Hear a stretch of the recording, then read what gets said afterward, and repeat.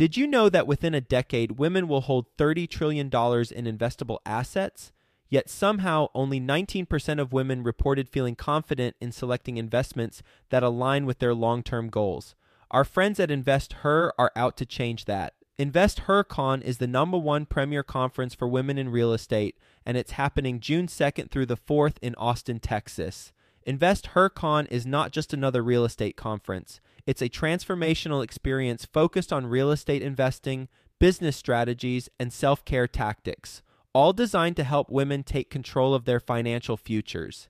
Gain the knowledge and skills you need to grow your portfolio and build a sustainable business, all while connecting with over 500 women who are playing at the same level. To learn more and to get your tickets, visit investhercon.com today and use the code 100BESTEVER to get $100 off your ticket. That's InvestHer, H-E-R, con.com, promo code 100BESTEVER to get $100 off your ticket. Quick disclaimer, the views and opinions expressed in this podcast are provided for informational purposes only and should not be construed as an offer to buy or sell any securities or to make or consider any investment or course of action. For more information, go to bestevershow.com. Wherever you're at, challenge yourself to do not one more door. I don't believe in doors, but yeah, I mean, my best advice is start keeping assets now and keep more than you think is possible and let time do its thing. Welcome to the Best Ever Show, the world's longest running daily commercial real estate podcast. Our hosts interview commercial real estate experts every day to get you the best advice ever with none of the fluffy stuff. Hello, Best Ever listeners. Welcome to the Best Real Estate Investing Advice Ever Show. I'm Ash Patel, and I'm with today's guest, Tim Herriage. Tim is joining us from South Windsor, Connecticut. He is the executive director of RCN Capital, a private lending firm that lends to investors nationwide.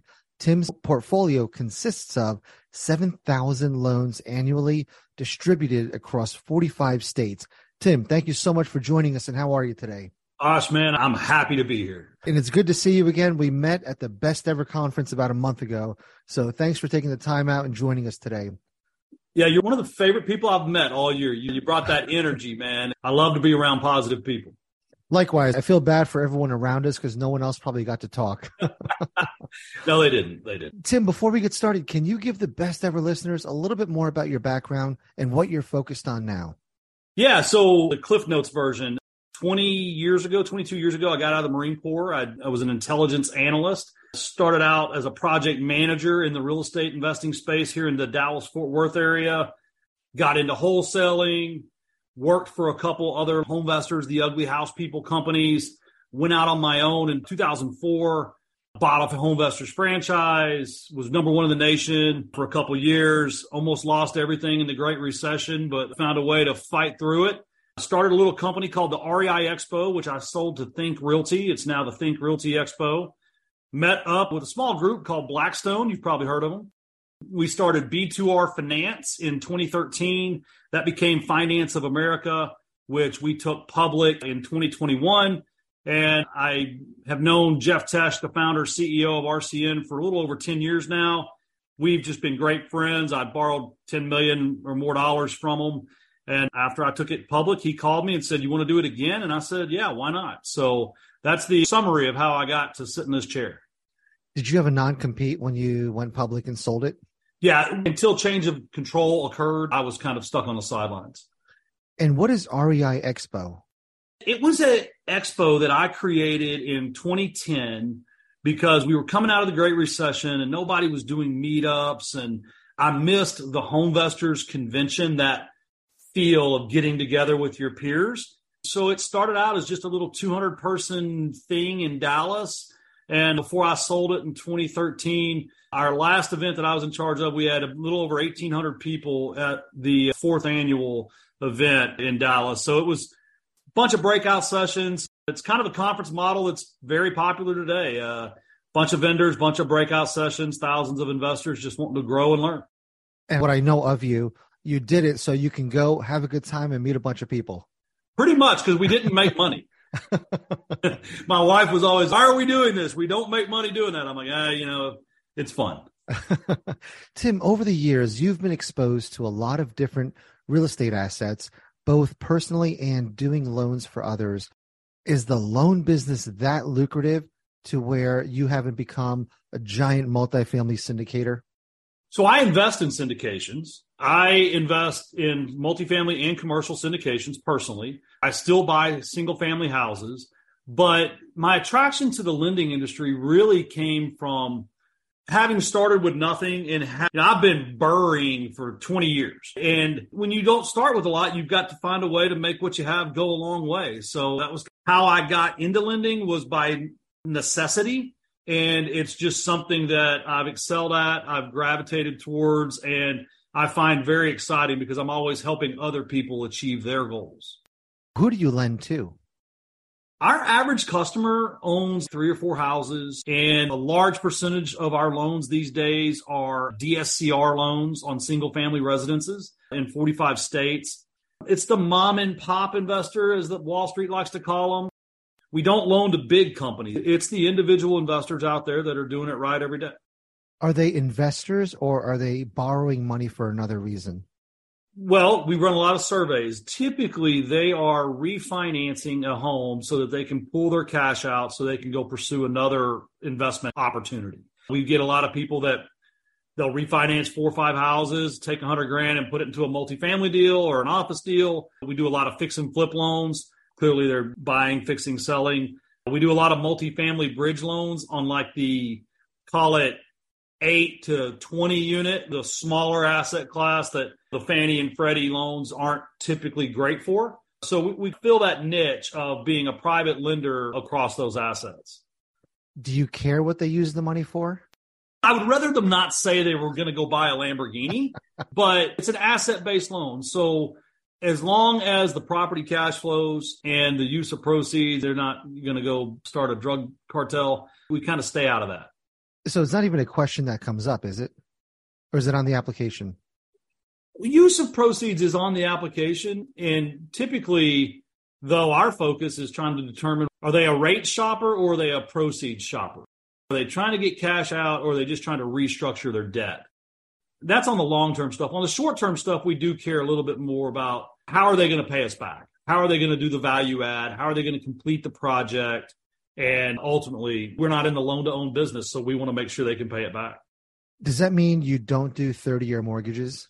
On the fix and flip, we do mainly 12-month mortgages. On the DSCR, the rental loans, those are 30-year fixed-rate mortgages. Can you explain what a DSCR loan is? Yes.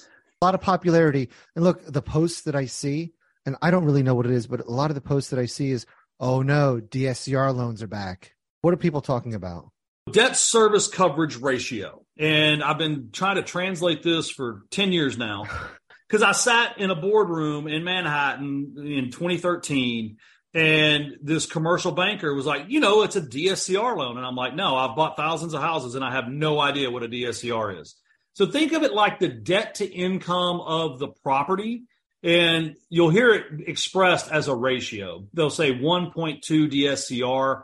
That's 1.2 times, there's a little X after it, whatever your principal, interest, taxes, insurance, and associations are on a monthly basis. So the easiest way for the listener to break it down, if your payment on the mortgage is $1,000, including your principal, your interest, your taxes, and your insurance and any homeowners associations, we want the rent to be 1.2 or 1.1, that's the ratio, times that payment. So for easy math, if your payment's $1,000 and it's a 1.2 DSCR loan, we need you to be getting $1,200 rent for the property. Which I don't see as a problem. Why are people worried about that? I have no idea. The DSCR loans, I opine on my time in the financial crisis when there was no money available. And those of us that were still in the business, there were deals all around, but there was no money available. And this time around, there's a lot of capital available for investors. And a lot of it has to do with the DSCR loans because they have prepayment penalties. So the bond buyers on Wall Street love it because it's a little bit higher rate. The rates are in the low 6s right now. It's a 30-year fixed rate, but there's a 5-year prepayment penalty. So they know how much money they're going to make by buying the mortgage. So there's not going to be a run on people paying off their mortgages early.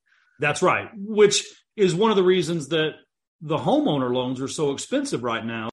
They're more expensive than they should be because the servicers and the people that own those are worried about if we hit a recession later this year and rates go down, are they all just going to get refinanced? So I think we're actually at a unique time. When we started doing DSCR loans on single homes in 2015, it was about 2% more expensive for a DSCR loan than a homeowner loan.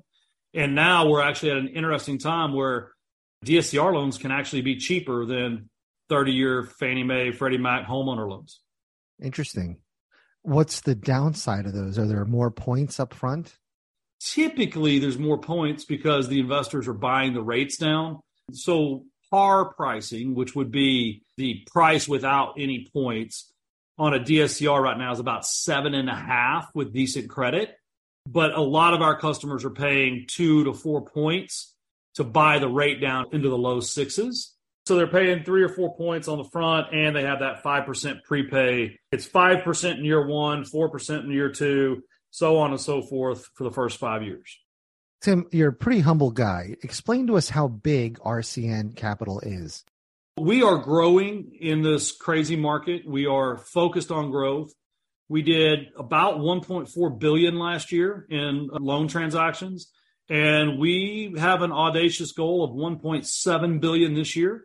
And I'll tell you the number here on the screen on my wall, it's $5 billion. We're going to get to $5 billion a year in originations. Did you set out to fill that niche of those up-and-coming investors or just fall into place? Because that's an area where a lot of lenders, it's not their bread and butter. They want people maybe that are a little bit bigger, or maybe they want first-time home buyers, whatever it is. But it's like that underserved market where as you're coming up, you're running out of loans and you've exhausted some options. And then here you guys are. Did you set out to fill that niche? Yeah, absolutely. The founder, CEO of RCN, Jeff Tesh, good friend of mine, we knew that 4 loans with Fannie Mae or Freddie Mac, and a lot of people tapped out. They couldn't get any more. They could get up to 10, but then it had to do with their debt to income ratio. And that was just a complicated process. And ultimately, we believe in housing. And we love the asset because my buddy Rick Sharga said we did a survey and most people prefer to live indoors. So food, water, and shelter, housing is a necessity. Investors across the country create affordable housing. They create opportunities in established neighborhoods. And when you look at just the math, the average investor will buy 7 houses in 7 years, whereas the average homeowner will only do 2.3 transactions. So it made a lot of sense to create a company that catered to the customer that's going to come back to the well more frequently. Tim, all the headlines today are lenders are in huge trouble because real estate's in trouble. You guys are more short term, but what are you seeing on the market? Are you seeing higher defaults? Are you seeing less volume? Are you changing how you're lending because of the economic climate today? So, like I said earlier, we are not a loan-to-own company, so we don't want to foreclose. Do we have to foreclose every now and then? Yes. I'll tell you, typically, it's the borrower that just won't communicate with us anymore. They go into their shell and they hide because we would always rather work it out and help them get the loan paid off. No, we're not seeing a rash of defaults. We've seen some lenders go under in the last 12 months, some bad capital market strategies, the race to the bottom over the last 3 years of who can do the lowest rate and the highest leverage. We don't like to play musical chairs. So there was a lot of times in 21 and 22 that we probably lost out on loans that other people got, but we stayed really disciplined in our credit criteria, just like I do in my investment business. And when you stay disciplined, you can typically avoid the downturns. So we've got markets across the nation that are down 20%, 25%, some markets. But when you look at our fix and flip loans, our short-term loans, the average loan to value is around 70. So you've got that built-in cushion. And on the DSCR loans, there was a time where the average leverage was getting up above 75%, but that's when rates were 3.25.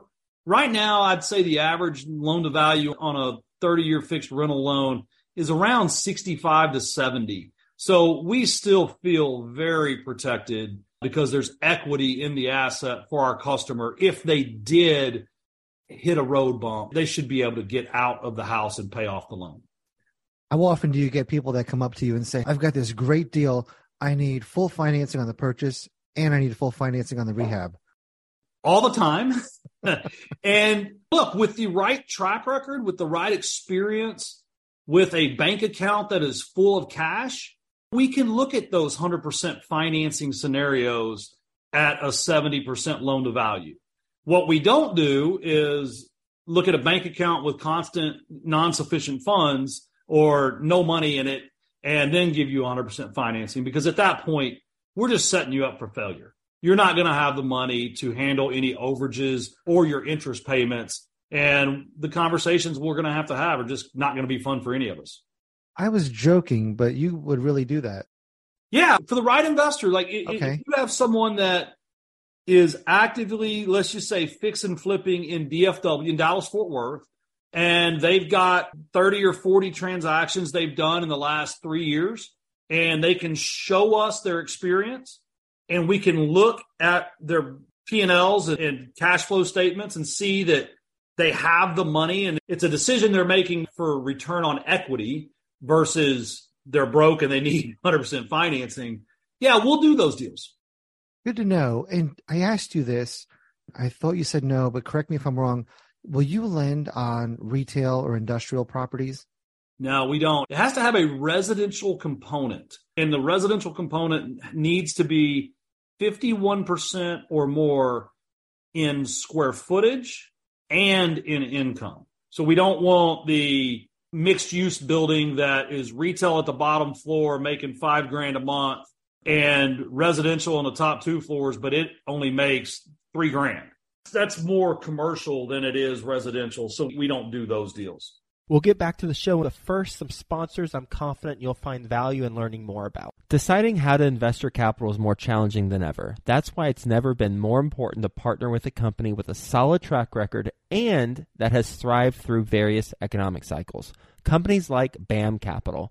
BAM Capital is a trusted multifamily syndicator that has delivered a historical average of over 35% IRR with an average hold period of 3.5 years. BAM Capital has never missed a preferred payment, never lost an LP's investment, and never called capital past the subscription amount. BAM Capital is currently raising capital for a fund designed for accredited investors, targeting a 15 to 20% IRR and a 2 to 2.5x equity multiple to its investors over a 3 to 5 year hold period. If you're an accredited investor and you want to learn more about multifamily investment opportunities with BAM Capital, visit capital.thebamcompanies.com. Again, that's capital.thebamcompanies.com. Are you a real estate investor looking to break into the multifamily investing space? Have you heard of MFIN Con happening in Charlotte, North Carolina, June 12th through the 14th? The Multifamily Investor Nation Convention is a place to learn from over 60 high-level apartment investors while networking with more than 700 additional investors. If that's not enough for you, A-Rod, Alex Rodriguez, 12-time Major League Baseball All-Star with over $700 million of commercial real estate assets, will be live and in person speaking at the event. Also speaking is the one and only Dr. Robert Cialdini, the godfather of influence and the award-winning author. I personally love his books. So be sure to secure your tickets to this live in-person event before they're gone. Go to mfincon.com for more details. Sponsorship opportunities are also available. Visit mfincon.com today. Use the promo code BESTEVER to get $200 off your tickets. That's mfincon.com. You mentioned for the right investor, how does somebody polish up their resume, their balance sheet to have the best chances of getting capital from you? It's just something I'm passionate about because so many people don't put the work in to be bankable. And then they wait until they need money to get ready for money, and that's too late. So first thing is your credit report. You've got to keep your eye on the ball there. You need to be signed up for identity monitoring because there's just a massive difference as a lender between a 719 credit score and a 720 credit score.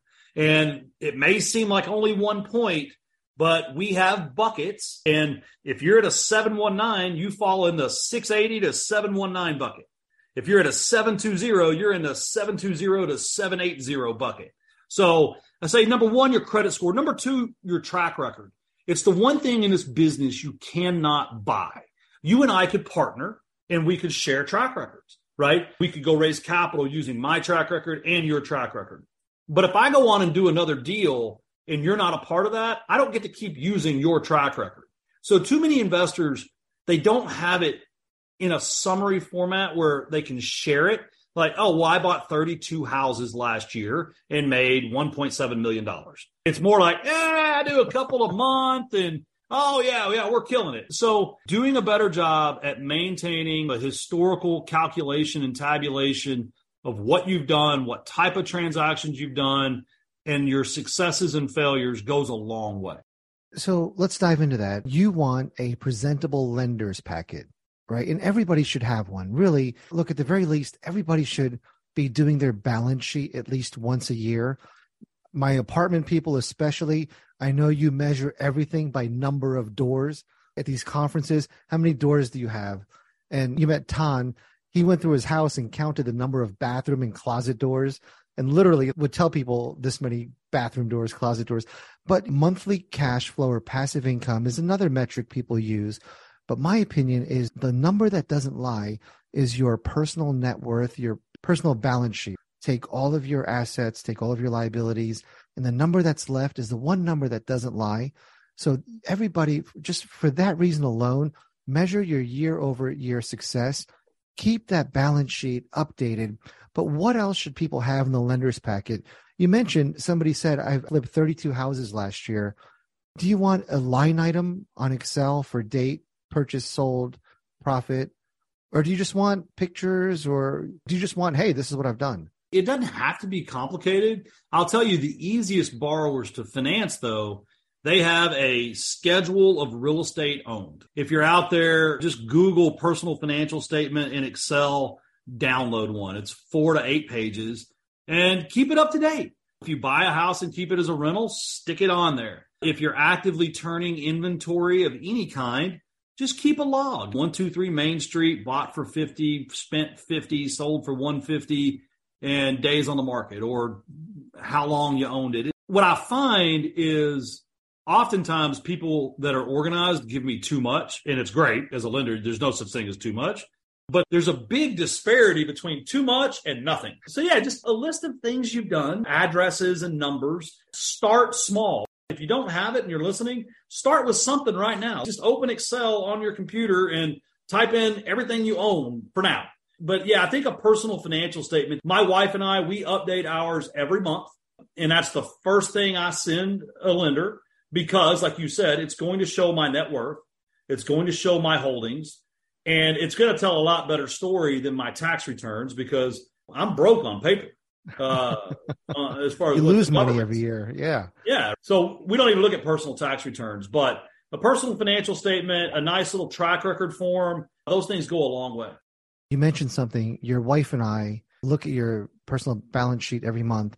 For a lot of real estate people, our spouses probably have very little clue about what we do. My wife trusts me more than she should, so she doesn't even know half the properties we own.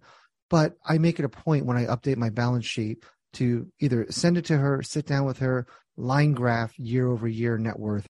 It gives your significant other a better idea of what you're doing, your successes. That's important.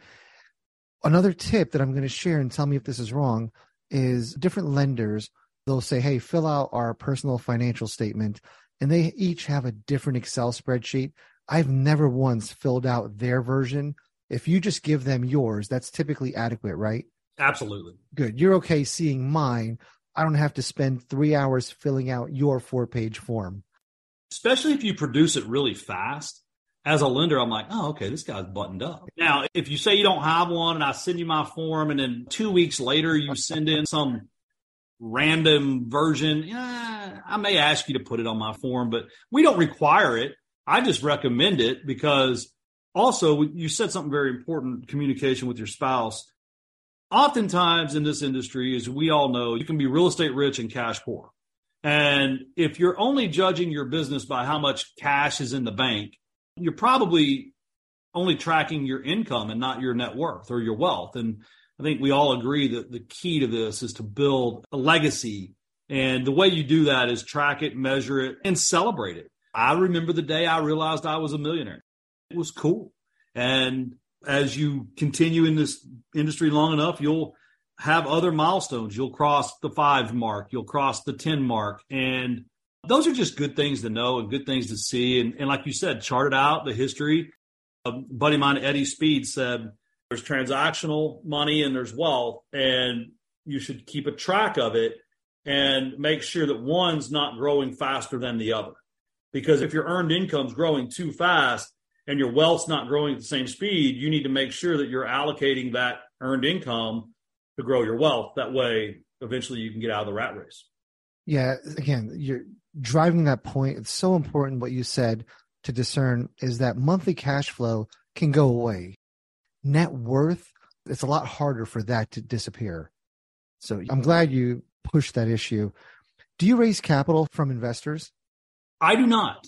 I invest in deals. I have raised capital, but we are a family office, so capital is not an issue. And what do you celebrate? Look, people that are very driven like yourself, it's always focusing on this has got to get done. This didn't work out right. And you mentioned taking the time to celebrate your successes. How do you do that? And how do you recommend other people that are coming up take a step back and be like, damn, look what you've done? Because most of us are not wired that way. This is something else I'm passionate about. My wife has a great story. She's actually been flipping houses longer than I have. That's how we met. She sold me a house. But every time... Why are we interviewing her instead of you? She's not going to be on camera. She used to buy a purse every time she made over, I think it was $50,000 on a house. Like, it was one of those things. And it was always just cool to watch her go do it. And I celebrate my team's wins. Actually, today we have a monthly goal awards call at RCN Capital where we'll name the spark plug of the month. It'll be one of our loan processors and the closer of the month. We do these different things that just brings attention to people's successes. Me personally, I operate on 3-year horizons typically. So I like to measure and track and just make sure that I'm on pace to hit those 2 and 3 year goals. Tim, I think you failed to answer a question that I asked earlier on. How lucrative is this business? And if somebody wanted to get involved in it and start a lending company, what's your advice to them? Be a broker first. We have a great broker program. Anyone out there can sign up and they can even go through, we have 80 hours of training on being a broker for private money lenders. But be a broker first, learn the process, respect the credit process. A lot of people get angry that a deal can't be done. And what I've found is typically that's a deal that no one should do. And you're probably helping that customer out by turning them down instead of finding some creative way to put them in a bad spot. Look, lending can be very lucrative. It's a bit of a challenge right now. Margins are really compressed. Interest rate Yahtzee right now. It's kind of, who knows, in a couple of weeks, the Fed may drop rates or raise rates or double rates. We just don't know. In a rising rate environment like 2022, it was very difficult. But overall, long-term wise, making money with money is always going to be lucrative. Can you share the broker program that you have so people can be brokers for RCN Capital? How does that work? Almost 2/3 of our business is done by brokers, referral partners, and correspondent lenders. We have a loan origination system we own called the Bridge Loan Network, and we bring these people in. They go through a class on a training platform, and they can sign up to be a broker. And then say they go to a meetup and they meet, we'll call him Billy the Borrower, and Billy the Borrower has a fix and flip or a rental property they're looking for financing on. You can log into our system, quote the loan out, and if Billy the Borrower agrees to terms, then we send you a document list of everything you need to collect, and everything's run in our system, and you get to pick how much you make. And we tell brokers all the time, like, just be careful, because if you're trying to make 4 points and the other broker's trying to make 2, you're probably going to cost yourself a deal. So you have an algorithm that does the approval process? Or is there humans on the back end that approve it?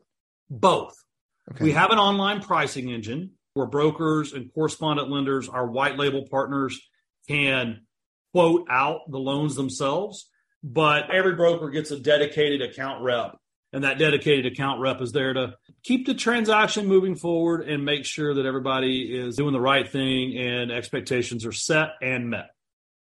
Interesting. And with that, how important is the narrative? I get the importance of the balance sheet, but if I have a one-page narrative saying, this is what I've done, this is my goals, here's why I'm awesome, and this is why I want you to lend to me, does that weigh into the decision at all? Yeah, we have credit committee still, specifically on different loan sizes. Look, the loan officer summary, the narrative, is very important, specifically if you have a little bit of a past or look, we don't only want a loan to perfect people. We want to make credit available to everyone that can repay the loan. So if you have something in your past, maybe a criminal record can be a deal, but maybe you wrote a hot check when you were 20 and now you're 30 and you haven't written a hot check in 10 years. Disclose it up front and explain it. I was 20. I just gotten out of the Marine Corps, whatever. I was broke, got laid off, bounced the check. I mean, it's not a big deal unless we feel like you're trying to hide it. If we feel like you're trying to hide it, then the radar goes up. What else is he hiding? So letters of explanation on anything in your past that you think may come up is always a good policy. Do lenders and do you do criminal background checks as well? Yes. So if you have anything, disclose that as well and have an explanation. Yeah, felonies are a big deal. Minor misdemeanors aren't that big of a deal. Since these are asset-based loans, not your personal income that's going to qualify for the loan. We just want to make sure that we have a stand-up person that's going to honor their agreements. You just hit another nail on the head. There's so many real estate people that don't have an income. So you would be ideal for them because I see these on Facebook posts all the time. How do you guys get lending for an asset like this when you're full-time in real estate? So because you're asset-based, you can overlook the fact that they're real estate investors and not W-2 employees. Yeah, absolutely. So we only loan to businesses. So you're going to have to take the loan in an LLC or a corporation or a legally registered business in good standing. And it's a business purpose loan. So since it's a business purpose loan, we are looking at the business as the way to repay it. So we want to look at, do you have money in your business bank account?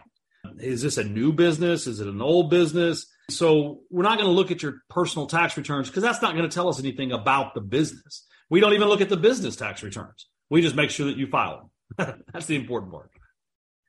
Tim, what's the hardest lesson you've learned in this career, in this business, whether it's about money, partners, deals, just a real tough lesson that you want to share that other people can learn from? Ego. I think this business attracts the mavericks, the type A's, and oftentimes we get into a deal or a dispute or a situation that creates so much friction and negativity in our daily life that the smart thing to do is to stop, sell the house, break up the partnership. And I still struggle with this. I'm going to court with an HOA on Friday. I still fight some fights I shouldn't fight. So I think it's being okay to lose a little bit so that you can actually be at peace would probably be the thing that I would share the most. And what is your best real estate investing advice ever? One more. No matter where you are, no matter what you think, do one more. And I've been saying this since before I read the Ed Mylett book, and it just put some context around it. If you're planning on keeping one property this year, keep two. If you're planning on keeping 0, keep 1. If you want to keep 100, keep 101. After 23 years in this business, if I had just kept one more home per year, it would be about another $10 million in net worth. So wherever you're at, challenge yourself to do one more, not one more door. I don't believe in doors, but yeah, I mean, my best advice is start keeping assets now and keep more than you think is possible and let time do its thing. And that doesn't mean one more beer when it's time to go home either. One less of that. Awesome. Tim, are you ready for the best ever lightning round? I am. All right, Tim, what's the best ever book you recently read? Oh, my goodness. I recently reread Start With Why by Simon Sinek. It had been years since I read it. It meant so much to me now that I've progressed in my career where I am. Tim, what's the best ever way you like to give back? Youth football and sports coaching. It's one of the greatest joys of my life is the young men that I've coached. And I actually have 3 young men that I coached when they were kids that will be in the NFL draft this month. Wow, good for you. And Tim, how can the best ever listeners reach out to you? At Tim Herriage on all socials or rcncapital.com. Spell your last name for us if you would. Herriage. And I'm the only one out there. Tim, thank you for your time today, giving us the ins and outs of some of this short-term lending, lessons that you've learned, lessons that we can learn on how to best acquire short-term capital. So thank you again for your time today. Thanks for having me, bud. And sorry, most importantly, thank you for your service as a Marine. Thank you. Best ever listeners, thank you so much for joining us. If you enjoyed this podcast, please leave us a 5-star review. Share this episode with someone you think can benefit from it. Also, follow, subscribe, and have a best ever day. Hi, best ever listeners. Joe Fairless here again. And one last thing before you go, would you like to receive a short weekly email with proven tips from experienced investors, free tools and resources, and a roundup of the week's most relevant news and best ever content? Well, if so, join the community of nearly 15,000 commercial real estate passive and active investors who receive the best ever newsletter. Just go to bestevercre.com/access and you'll get the very next one. I hope you enjoyed this episode. And as always, thank you for listening and have a best ever day.